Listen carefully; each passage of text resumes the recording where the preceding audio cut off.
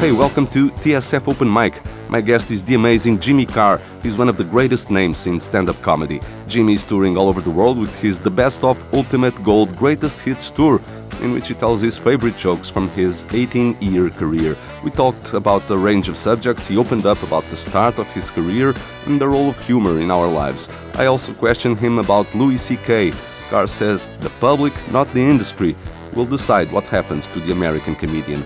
Carr was my first international guest. I plan on having more, so you might want to check every now and then. We're in all major podcast apps. Just search for TSF Open Mic. In the meanwhile, well, you might want to learn Portuguese, maybe? Just kidding. Thank you so much for listening. Hello? Oh, hello? Hello, hi, I'm calling from Portugal to interview Mr. Jimmy Carr. Is that you, Jimmy? Yeah. Oh, hi, how are you? My name's Hugo. Yeah, I'm pretty good, man. I'm somewhere in Norway. I couldn't tell you what the name of the town is, but I'm somewhere on tour. Yeah, because you're performing tonight, right? Always performing, man. Always working. Yeah. So I'm with TSF Radio in Portugal. I'm the author of TSF Open Mic, a show dedicated to the art and craft of stand-up comedy. I'm already recording, okay? Sure. Yeah, so thank you so much for taking this interview, Jimmy. You spend a big part of every year touring. Don't you sometimes think, I'll just take a year off? A year? No, I mean, I think comedy, I don't know. I kind of like to think of it like it's a job. Like comedy is the job. All the other stuff is great, like the TV and film and writing and stuff is all fun. But comedy is a job, and I think you get better at it the more you do it. It's like if you talk to an airline pilot and they tell you, an airline pilot never tells you how long he's been an airline pilot. He tells you the amount of hours he's had in the sky. And I kind of view comedy the same way. I think you don't get good unless you do the right amount of hours, unless you put the work in. So I like to work all the time, just get better at it. Mm-hmm. Also, you know, my problem, and this is a great problem to have in life, work is more fun than fun. My job is so fun that when I have a night off, I think this isn't as good as when I'm working. So most top comedians from the UK and the US only perform in English-speaking countries or countries with high English skills like Northern Europe. But stand-up is becoming more and more popular internationally. Do you think tours like yours could pave the way to establish an international stand-up circuit, similar to what happens with bands, for example? I don't think it's so much the tours like mine. I think people are getting better at English globally. I think you're seeing this little shift happen between how it used to be and how it is now. Like things like YouTube and Netflix are spreading English, and basically media is spreading English at a rate unprecedented. So people don't wait around for the show to be dubbed into English anymore. They want to watch it straight away. You know, whether it's a comedy show or Game of Thrones or whatever, no one's bothering to dub that stuff anymore. They're just, so they watch it in the original English and they pick up the language. And I think it's, that seems to be becoming more and more prevalent. So I'm touring around the world in the Far East. I'm doing South Korea. I'm doing, from Iceland to the Nordic countries to South Africa to, all over Europe. And increasingly in places like, Spain and Portugal, where traditionally there would be no sort of British comedy. It's, it's making, people because you really know you've learned the language if you're getting a joke in that language. You really know your English is top flight if you can get a joke. Mm-hmm. So I have a lot of people in Eastern Europe that use stand-up comedy as kind of a fun way to learn English. You'll be performing in Portugal, of course, in some weeks. Have you already thought about specific things about Portugal that you might want to write jokes about? No, I'll do that on the day. Oh. I mean, I always think there's a really fun thing about arriving in a country, because I've got the show. I know what the show is. There's an hour and a half of jokes that I already have ready. So all I really need to do is kind of on the day just kind of go, right, what's kicking? What's happening in Portugal?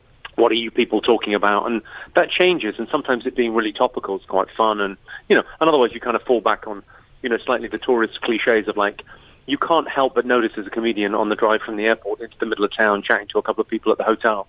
You can't help but notice a couple of little things and make some observations.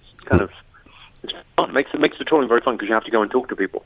Do you remember the first time ever you got paid to make people laugh? I do, yeah. I think my first ever paid gig was in Plymouth in England, and I drove for about 6 hours to the gig. I did the gig. I got paid like maybe 80 euros. When was that? Maybe 2000, maybe? Yeah, it was around then, around 2000. I started around... early 2000 I started. No, maybe 2001, something like that, was my first paid gig. And I just I worked so much that first year. I mean, I adored it. I just suddenly found this thing and kind of went, well, I'll just do it all the time. And I suppose that was graduating, because there's three different, stages of comedy. There's making your friends laugh, making strangers laugh, and making strangers laugh for money. Those are the levels. And, I kind of graduated. And I felt like I suppose success in comedy wasn't the first time I got paid. Success was the first time I maybe did the Comedy Store in London, because it felt to me like getting a weekend there. It felt like, I can live off this. I'm making enough money now that I can, live my life off telling jokes. And that to me felt like, a kind of another level of freedom. Mm-hmm. You've said what you're looking for in comedy is approval. Does this put stand-up in the realm of mental illnesses? Yeah, I mean, I think there's a very strong argument to say that all stand-up comics there's something missing. There's something. I think regular people look at stand-ups and go, why would you put yourself through that? It's such a difficult job to do. Because most people don't want to speak publicly, and the idea of having to make 1,000 people laugh is kind of a little bit nerve-wracking and unpleasant.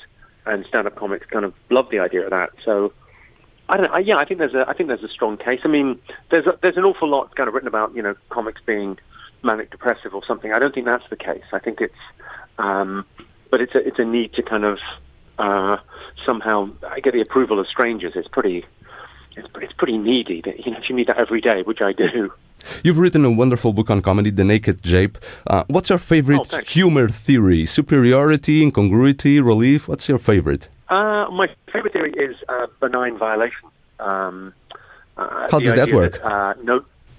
Well, it's the idea that no joke is offensive. Every joke is you take something that's a violation in the world, whether it's violence or tragedy, and you make a joke of it, and you make it benign by making a joke of it. So you basically, if you imagine two Venn diagrams, mm-hmm. and in one, violations, and in one, benign things, and the crossover between the two, like you can't really sort of tell jokes about the very benign, because it kind of doesn't really, there's no edge to it. Mm-hmm. It's not funny. And equally, something could just be offensive for the sake of it. There's nothing there either. So it's finding the right mix. Mm-hmm. Well, that brings me to my next question. Comedy is getting more and more under the radar of political correctness, to the point that some venues require comedians to not joke about certain subjects. What's your opinion on that? I don't think that's true. I mean, best will in the world. I think that's one of those things that I think maybe over-reported. Because I think there's a couple of universities that have very, safe spaces, mm-hmm. and they don't want to have comedians joke about anything because they don't feel that that's right for them, and that's their business. But I think most people kind of view comedy as comedy venues and comedy clubs are the ultimate in safe spaces, because you're basically saying, well, this is a safe space because we've all agreed that we're coming here just to laugh.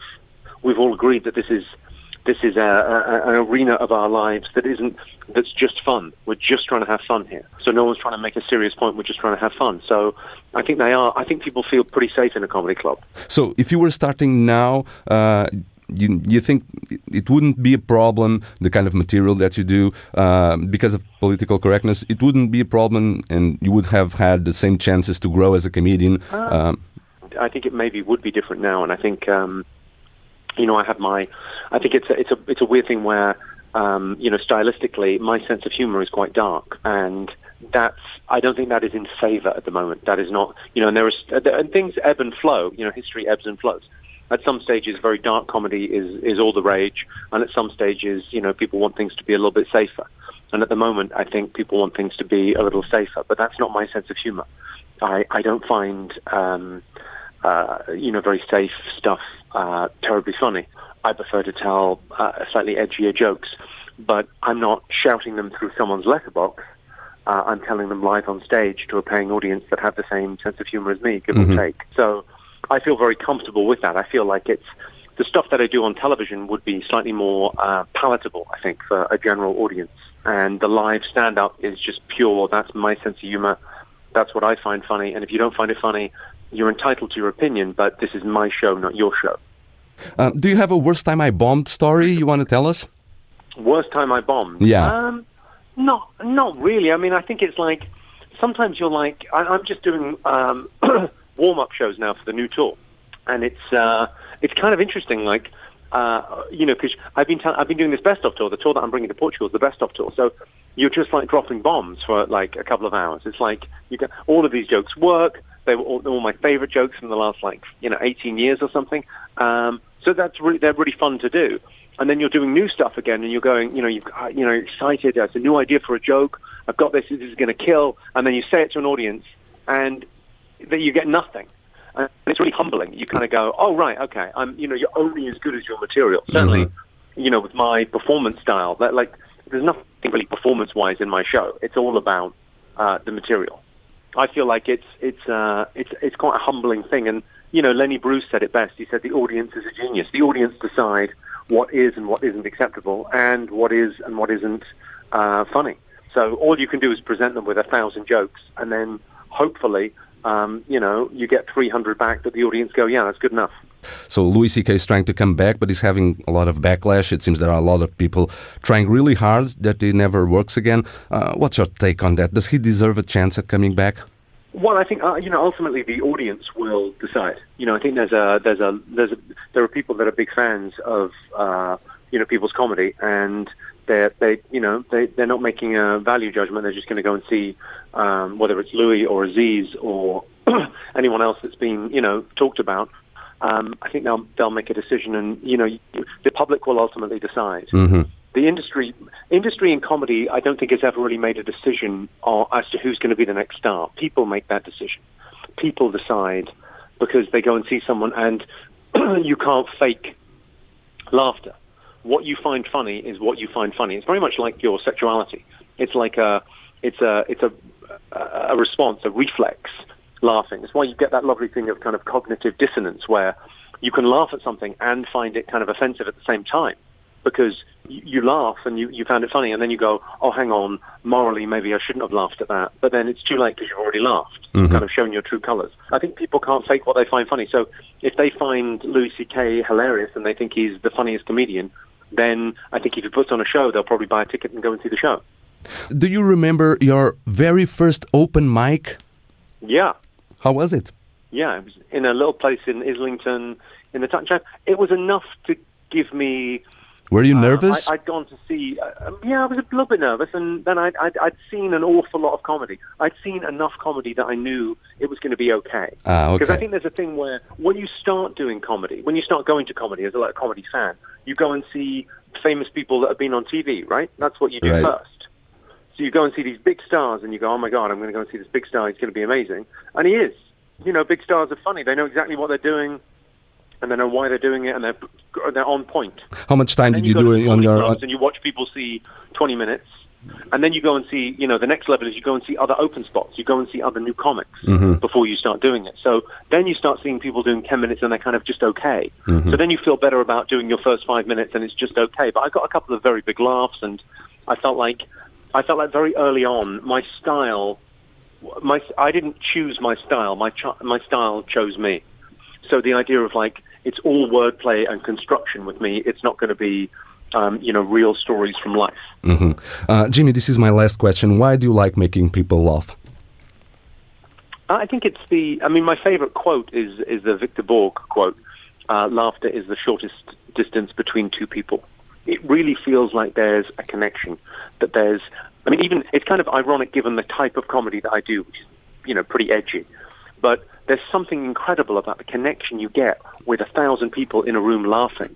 And I read this thing about, recently about how you're 8 times more likely to laugh if you're with other people. So if you come out and see my show, as opposed to watching the Netflix special, you're much more likely to laugh out loud. And although you can watch something on TV and find it funny, you tend not to laugh out loud with your headphones on, watching it. It's when you go out. It's a social activity. It's a way that we bond with a group. It's remote tickling, and actually, it's kind of remote grooming. It's one of the most fundamental things in life. Laughter predates language by about 1 million years. It's a different part of our physiology that we use to laugh than we do to speak. It's older than language. We've always done this. It strikes me that it's an incredibly human and lovely way to connect. It's a privilege to do this job. Okay, Jimmy, thank you so much for this interview. My name is Hugo, as I said. Well, to be honest, Jimmy, Hugo is not how I say my name, but if I say it with the Portuguese pronunciation, I'll just sound like an angry gorilla. Hugo. So, Hugo, it was for you. Okay, Hugo. Very nice meeting you, Jimmy. Thank you so much. And I'm looking forward to see you here in Lisbon. Bye-bye. Well, listen, hopefully I think I've seen something funny. Take care. Bye-bye. All right, bye-bye.